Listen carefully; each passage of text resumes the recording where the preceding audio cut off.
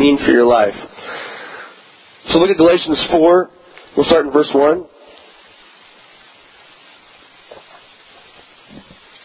And Paul writes, he says, "What I am saying is that as long as the heir is a child, he is no different from a slave, although he owns the whole estate."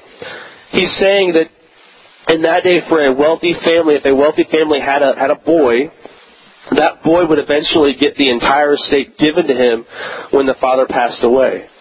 But when that kid is still a kid, obviously, they have access eventually to the whole estate, but they don't really own it yet until the father passes away. So you think of like wealthy Hollywood families like Paris Hilton, who are kind of partying with their lifestyle right now, but they're eventually going to get this incredible estate, this incredible wealth, but they don't have it just yet because they're still young and immature. All right? But this is the analogy he's trying to paint for us, that this is what it's like before you come to know Christ. This is what it's like before you come to know Christ as Savior. It says, "He is subject to guardians and trustees until the time set by his Father." So also, when we were children, we were in slavery under the basic principles of the world. But when the time had fully come, God sent His Son, born of a woman, born under law, to redeem those under law, that we might receive the full rights of sons. So what He's saying is that when you come to know Christ, when you enter this relationship with Christ, it's like God adopts you. God brings you in to this new relationship now that you have, a more intimate and more close relationship through Jesus Christ. He says, "Because you are sons, God sent the Spirit of His Son into our hearts, the Spirit who calls out, Abba, Father." So what he's saying is that whenever you come to faith in Christ, that God Himself, the Holy Spirit, is sent into you to indwell you. And when that happens, something happens in your heart. You turn away from the things you were once doing and following after, and you turn towards God. And you start to have new desires to obey God, new desires to pray to God, new desires well up inside of you because of the response to this thing called the Holy Spirit. And as a result, you start to treat God as a father. This phrase, Abba, Father, it's like saying daddy. It's like this very intimate, close kind of saying from a son to a father. And this becomes now the new relationship that we have as Christians to God the Father. Verse 7 says, "So you are no longer a slave, but a son. And since you are a son, God has made you also an heir." So somebody goes from being in this slave relationship to being in a father-son relationship, a completely different kind of relationship. So if we ask the question, what exactly is adoption? We looked last week at this one quote on Roman adoption. It's not the same kind of adoption that you and I are used to hearing about. But this one guy says, "The profound truth of Roman adoption was that the adoptee was taken out of his previous state and placed in a new relationship of son to his new father. All his old debts are canceled, and in effect, the adoptee started a new life as part of his new family." And so back then, in Paul's day, Roman adoption wasn't just that a Roman couple decided, okay, we're going to adopt a baby, so let's go get a baby that we're going to adopt. No, that's not how it was done. The idea of Roman adoption was completely different. It basically was, there's a wealthy man and woman that don't have any kids, and they don't have anybody to give their wealth to when they die. So they've got all these slaves in their home because they're wealthy, and so they choose one male slave, to give their entire wealth to when they pass away. And so this slave went from being in a slave-master relationship to now being in a father-son relationship. And now this slave that's gone from slavery to sonhood actually gets to experience all the things that a normal family member would experience. That's what he's talking about here. And so the same thing, in a sense, happens when you place your trust in Christ. The exact same thing happens to you spiritually. This is what Christ does for you. He sets you free. He sets you free from this thing of slavery to sin. and sets you free to himself. But here's the thing. Sometimes freedom can be really scary. Sometimes freedom can be more scary than slavery. Freedom can be more scary sometimes than the prison. A while back, I was in a different church up in Arlington as an intern, and there was this kid named Chris Wilkes who was a freshman at the time. And one night, Chris and his friend were drinking, and they didn't have a driver's license. They stole a car. They were going down this road. Chris was driving. His best friend's in the passenger seat. And as they're driving along this road, there's a trailer parked along the side of the road that Chris did not see. He hits this trailer doing 75 miles per hour, and the car is pretty much cut in half. And at which point his friend was killed. His best friend died. And so I kind of walked through Chris with that whole scenario in his life. He actually had to go to an all-boys school for a while and do some probation stuff and all kinds of stuff like that. He got out of that whole deal. A few years later, I lost touch with him, and I heard that he had gone to prison for about 6 months, and I never really heard from Chris again until a couple years ago. I was at my old church, and someone said, "Hey, have you heard about Chris Wilkes?" And I said, "No, I haven't heard from him in a couple years." And I thought he was in prison anyway. And they said, "Well, actually, he's working here at the church as an intern." And so he was over in this area playing with some of the junior high kids at this retreat deal. And I walked over and I wanted to say hi to him. I'd seen him in a couple of years, and he'd obviously gone through a lot. And so I said, "Chris, so tell me about this whole prison experience. What was that like for you being in a prison for 6 months?" And he said, "It was really tough. But honestly, I was more scared to get out when the time came. Because for me, the idea of freedom was scary because I was so used to being in this prison system for 6 months and I got used to it. And the idea of facing the real world really freaked me out." And I thought about that as an analogy for us spiritually, because so many of us, we see the life of slavery to sin. We see the prison thing as almost more appealing and more safe because it's predictable. We know what to expect from it.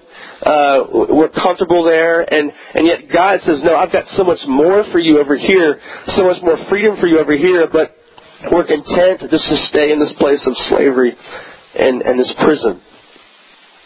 And so freedom can be scary. We prefer our own life of sin sometimes, even though we know it's a prison. And sometimes even though, as a Christian, you might know you're free. When someone says, "Yeah, you're free in Christ, you're free from that kind of stuff," you might say, "Yeah, I believe that, I know that." But we can know it in our minds, but have a difficult time really experiencing it in our lives.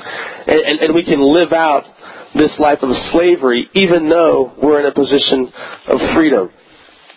And so for some of you guys, I'm sure that's true spiritually. You're a Christian, but you're still enslaved to this old mindset. And so we're going to spend the rest of our time this morning just discussing briefly what it means to really live out this thing called adoption. One person said it this way: to live by faith is not a general positive attitude, but it's a deliberate attempt to fire the heart with a knowledge of who we are in Christ and to live consistently with that knowledge. Now, I know that whenever you hear people interviewed on TV, and they'll say things like, someone will say, "Well, how did you get through that trial in your life?"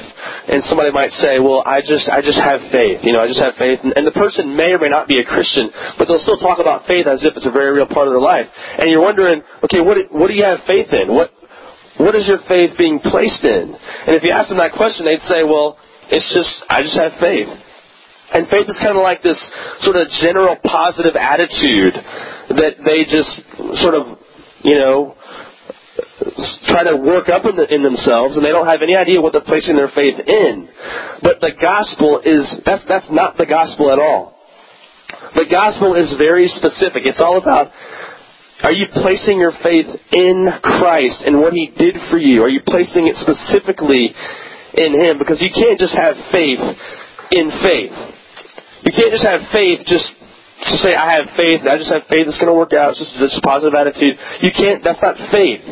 That's not biblical faith. And so faith is so much more than that. To place your faith in Christ and to do it throughout your Christian walk, like he says here, is to fire the heart with a knowledge of who we are in Christ. Here's what this might look like for you.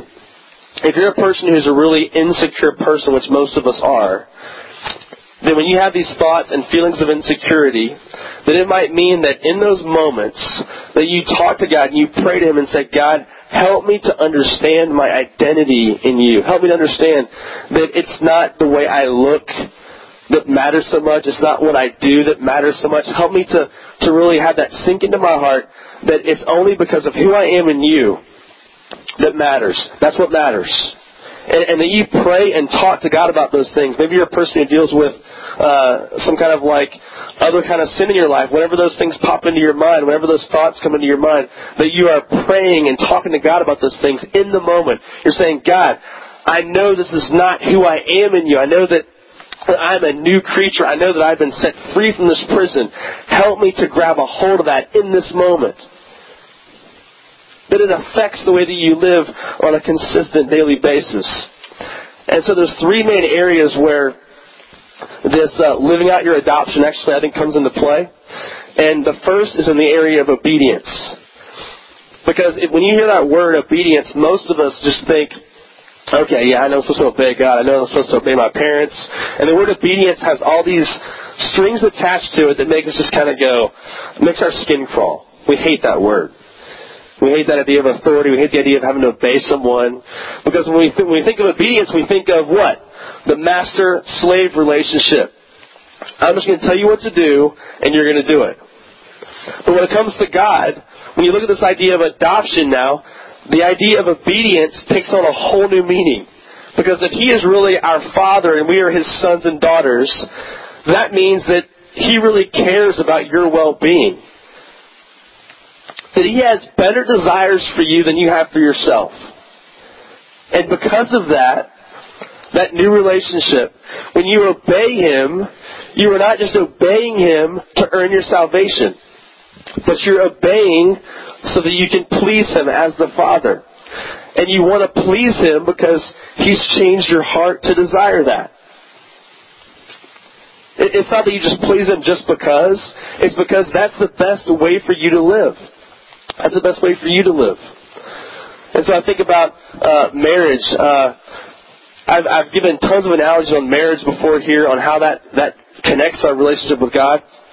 And it's true here as well. Why do I want to please my wife?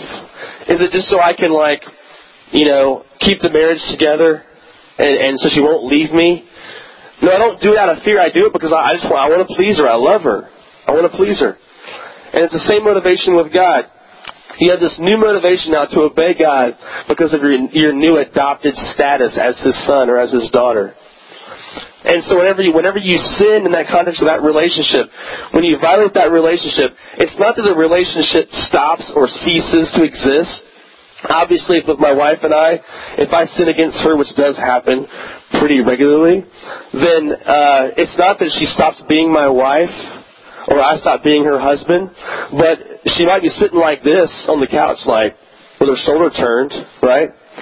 And that means fellowship has been broken for a moment. And until I get figuratively on my knees and say, look, baby, I'm really sorry, I didn't mean to say it that way. And until I confess to her and in a sense repent of my sin, the relationship is still going to have tension and going to be marred. And the same thing is true with God. God never leaves you, never forsakes you. But guess what? We can break fellowship with Him because of sin. You don't stop being a Christian. He's still your Father. You're still His son or daughter. But the relationship can be tainted and marred. And until it's made right, you'll still experience Him in that way. The second thing is it affects your prayer life. It affects your prayer life. Again, when most of you hear that word, you hear prayer, you think of, okay, prayer. Yeah, I know I'm supposed to pray.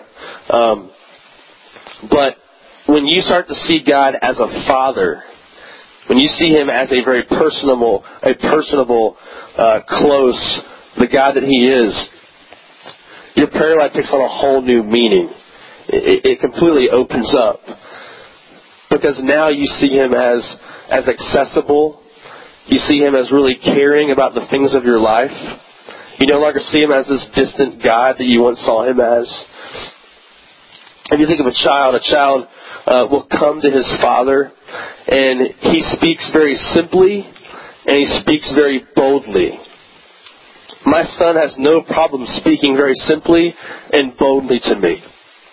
He'll come and tell me exactly what he wants, when he wants it. Okay? And in a way, I'm not saying you go to God and you just say, God, here's what I want. Give me the checklist. I'm saying that you go to God and you pray to Him simply and boldly. Whenever you're in a time of need spiritually, you can cry out to Him like a child would, and you can pray in that way. Pray simply and boldly. Thirdly, it affects our fellowship. It affects our fellowship together as the body of Christ. Now, if I am a son of God, and you are all sons of God and daughters of God, then what does that make us? It makes us a family. It makes us a family. That means we're brothers and sisters in Christ. And I know that we talk about that a lot up here. But whenever I talk to you guys about, hey, make sure that we're reaching out to people. Make sure that we are, when somebody comes in that's new, make sure we talk to them. We say hi to them. That you ask them their name. God forbid.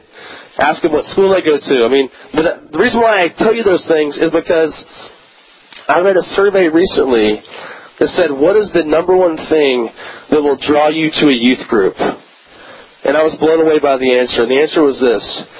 It was a place where I can be myself and feel accepted. That was it. It wasn't, really cool worship band. It wasn't, crazy awesome youth pastor. It wasn't a building. It wasn't cool lights. It wasn't any of that stuff. It was a place I can feel accepted, and I feel like people know me. So whenever we talk about accepting people in this room on Sunday morning, we're not just trying to grow the youth group. We're trying to grow God's kingdom.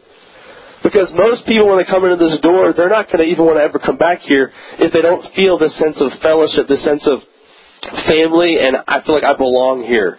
These are my brothers and sisters in Christ. And so someone said it this way. We are to learn to accept and appreciate one another, no matter what natural differences might separate us. Rich and poor alike are to be treated as brothers. We are to never give up on one another, to both confront and forgive in proportions as great as required. Can you imagine if that truth, if that sank into us? Can you imagine if this is a place where people could say bold things to each other, and they could do it in love in a way where we grow and we change as a result of it? Recently, my oldest brother, has been really at odds with my father, and they haven't spoken in months. And my dad did something to kind of violate the relationship. He just said something he shouldn't have said, and my brother got mad about it. And as a result of it, they're both really hard-headed people, and so neither one's going to budge right now. So my brother is talking to me about this and saying, what should I do? And he's talking about, should I just tell him you can't come back and see your grandkids anymore and just threaten all these things? And this idea came to my head where I thought, the only way that my dad is going to change in this area is if we do two things. One, yes, tell him the truth. That needs to be done. But secondly, do we love him? Can we combine those two things? Truth-telling and loving him. Because nothing else is going to work. And I think so many times in the body of Christ, we try to do one or the other, but not both. We think that I'm just going to tell them the truth, drop a bomb over here, and then run away. We do it in anger sometimes. Or we might even just try to love and be peacemakers and not ever bring up anything controversial, which that's the most unloving thing you can do when you think about it. But can we combine those two things, truth-telling and loving someone? When those two things are combined together, the most powerful kind of relationships emerge from that and flow from that. That's fellowship. That's the body of Christ working together. When you grasp these ideas of adoption, it changes everything. It changes everything for us. Now, I want to be really clear this morning. Guys, I'm going to go over. I'm just going to tell you. But it's just today. Don't worry. But I want to tell you this morning, I want to be really clear this morning, that contrary to what some people might think, we are not all God's children. I know on TV you'll hear people say things like, yeah, we're all God's children. I know what they try to mean by that. And I guess in a sense, yeah, God created us. We're made in His image. But biblically speaking, there's nothing in the Bible that says we are all God's children. That everyone who's created by God is God's child or adopted by God. Okay? It's very specific as to who is a child of God in Scripture. And in John chapter 1, it says this, "Yet to all who received Him, to those who believed in His name, He gave the right to become children of God." What He's saying there is very specific. It's saying that unless you come to a place of true brokenness and repentance because of your sin before God, and you've come to know Christ and you have this faith, trust relationship in Him, knowing that nothing you can do to earn your salvation, that all you are to Him is just a broken vessel. You have nothing to offer Him in yourself. That when you know that and you come to Him in faith, that's when a relationship with Christ begins. At that moment, you are now adopted by Him. It's very clear here that we are not all God's children. I don't care what Oprah tells you, all right? And people like her that like to think that kind of stuff. But here's what verse 13 says. Verse 13 says, "Children born not of natural descent, nor of human decision or a husband's will, but born of God." You see, guys, He invites all of us. He invites all of us to come sit at His table as His adopted sons and daughters. But only those who receive Him and place their faith in Him can become His sons. Now, at the Last Supper, Jesus, He took bread and He took wine with His disciples. And what He did was pretty profound. He took bread and He broke it in half. And He said the words, He said, "This is my body broken for you." Because He was about to be beaten for us. And He took the bread and He dipped it into the wine to symbolize something else profound, and that was that the wine represented His blood. And He was trying to tell His disciples that His body was about to be broken, but also soaked with blood for you and me. And He said, "Take this and eat it." And He said, "Do this in remembrance of me." Every time you do this, it's a symbol of my death and my life and my resurrection. And every time you do this, you're to reflect on what I have done for you. And it's supposed to fire your heart with the knowledge of who Christ is and who you are in Christ. And to know that He has asked you to come to His table and eat as His son or as His daughter. That's what He's done for you. And so this morning, I want to invite you guys to come to His table and actually partake in communion this morning. We're going to have you guys get up in just a minute. We're going to play a song. If you're someone who's not really sure yet, if you're even a Christian, I would say don't do this. Hold back from this.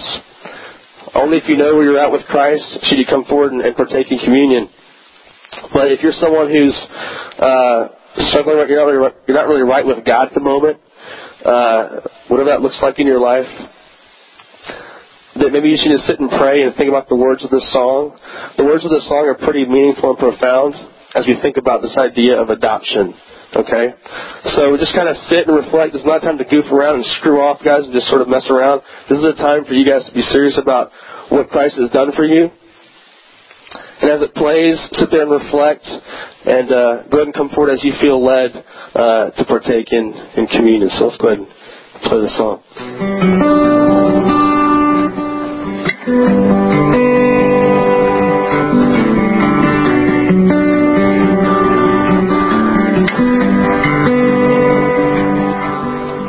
Wounded and forsaken, I was shattered by the fall.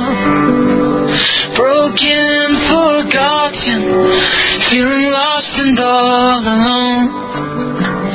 Summoned by the King into the Master's courts, lifted by the Savior and cradled in His arms. I was carried to the table, seated where I don't belong,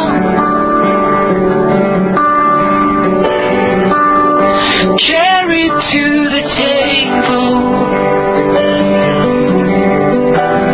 swept away by His love.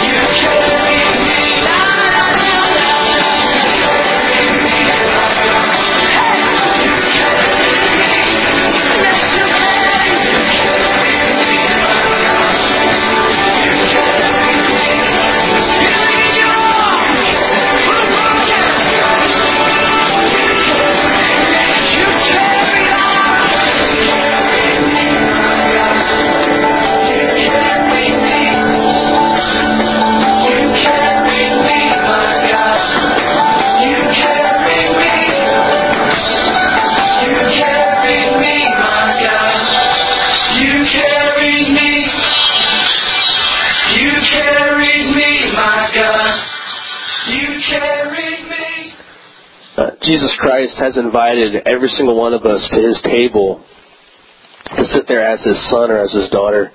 But the question is, will you accept that invitation?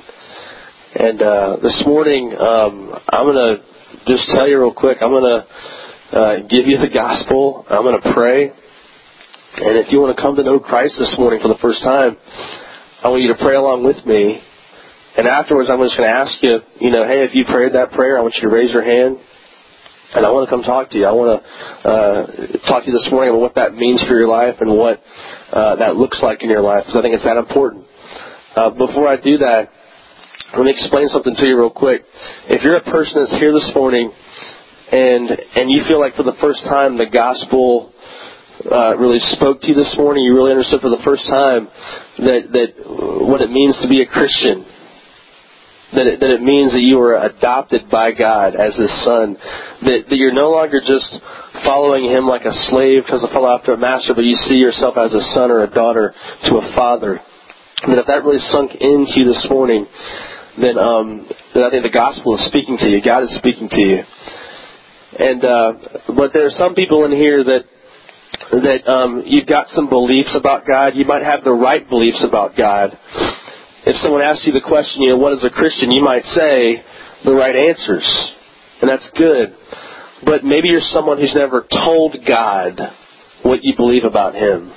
Maybe you've never really confessed in a moment in time, God, I believe that I'm a sinner separated from you because of my sin. I believe that's only through you and your death on the cross that I can start a relationship with you. If you have never confessed that before to God, then I would be questioning my salvation if I were you. I'm not saying you're not saved for sure. I'm just saying you might want to think about that, because Romans 10:9 says that if you confess with your mouth Jesus is Lord and you believe in your heart that God raised Him from the dead, then you'll be saved. And there's two things that are going on there. There's the heart belief. You might have the heart belief. You might have the faith. But if you've never really confessed those things to God, then maybe this morning you can do that for the first time. And so if that is you, I'm going to go ahead and pray and just, follow along with me in this prayer as I pray and be praying these things from yourself to God. And if that is you, I'm going to have everyone just keep their eyes closed after we pray, and I'm just going to ask you, hey, did you pray that prayer? I want to know if you did. And if you did, just raise your hand real quickly. I'll make a mental just note of who did that. And I want to talk to those that do that this morning. If there is anyone here that feels led to do that this morning, let's go ahead and close your eyes. Let's go ahead and pray to God.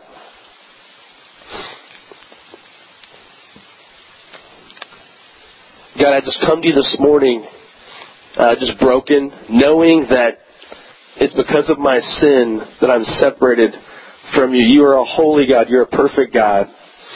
And I'm unholy. I'm imperfect. I'm sinful. Everything inside of me goes against what you are.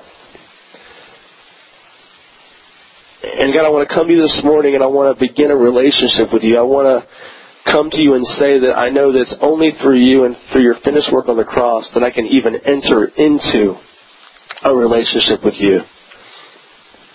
God, I've been trying to run. I've been trying to figure out things on my own. I've been trying to live a life that I think is freedom, but really it's slavery. I pray that you would help me to know this morning that it's only through you that I can have true freedom and true life in Christ. And God, this morning I receive that. This morning I place my faith in that, my trust in that. And God, you'd help me to live that out from this point forward in my life. God, thank you so much for saving me and for doing the thing in my life that only you can do. And I pray all this in your name. Amen. Just go ahead and keep your eyes closed for just a second, please. And if you're someone who had maybe some of the right beliefs, some of the right knowledge, but for the first time this morning, you confessed it to God. You prayed to receive Christ into your heart for the first time this morning. I want you to raise your hand just quickly, and I'll make a mental note of that.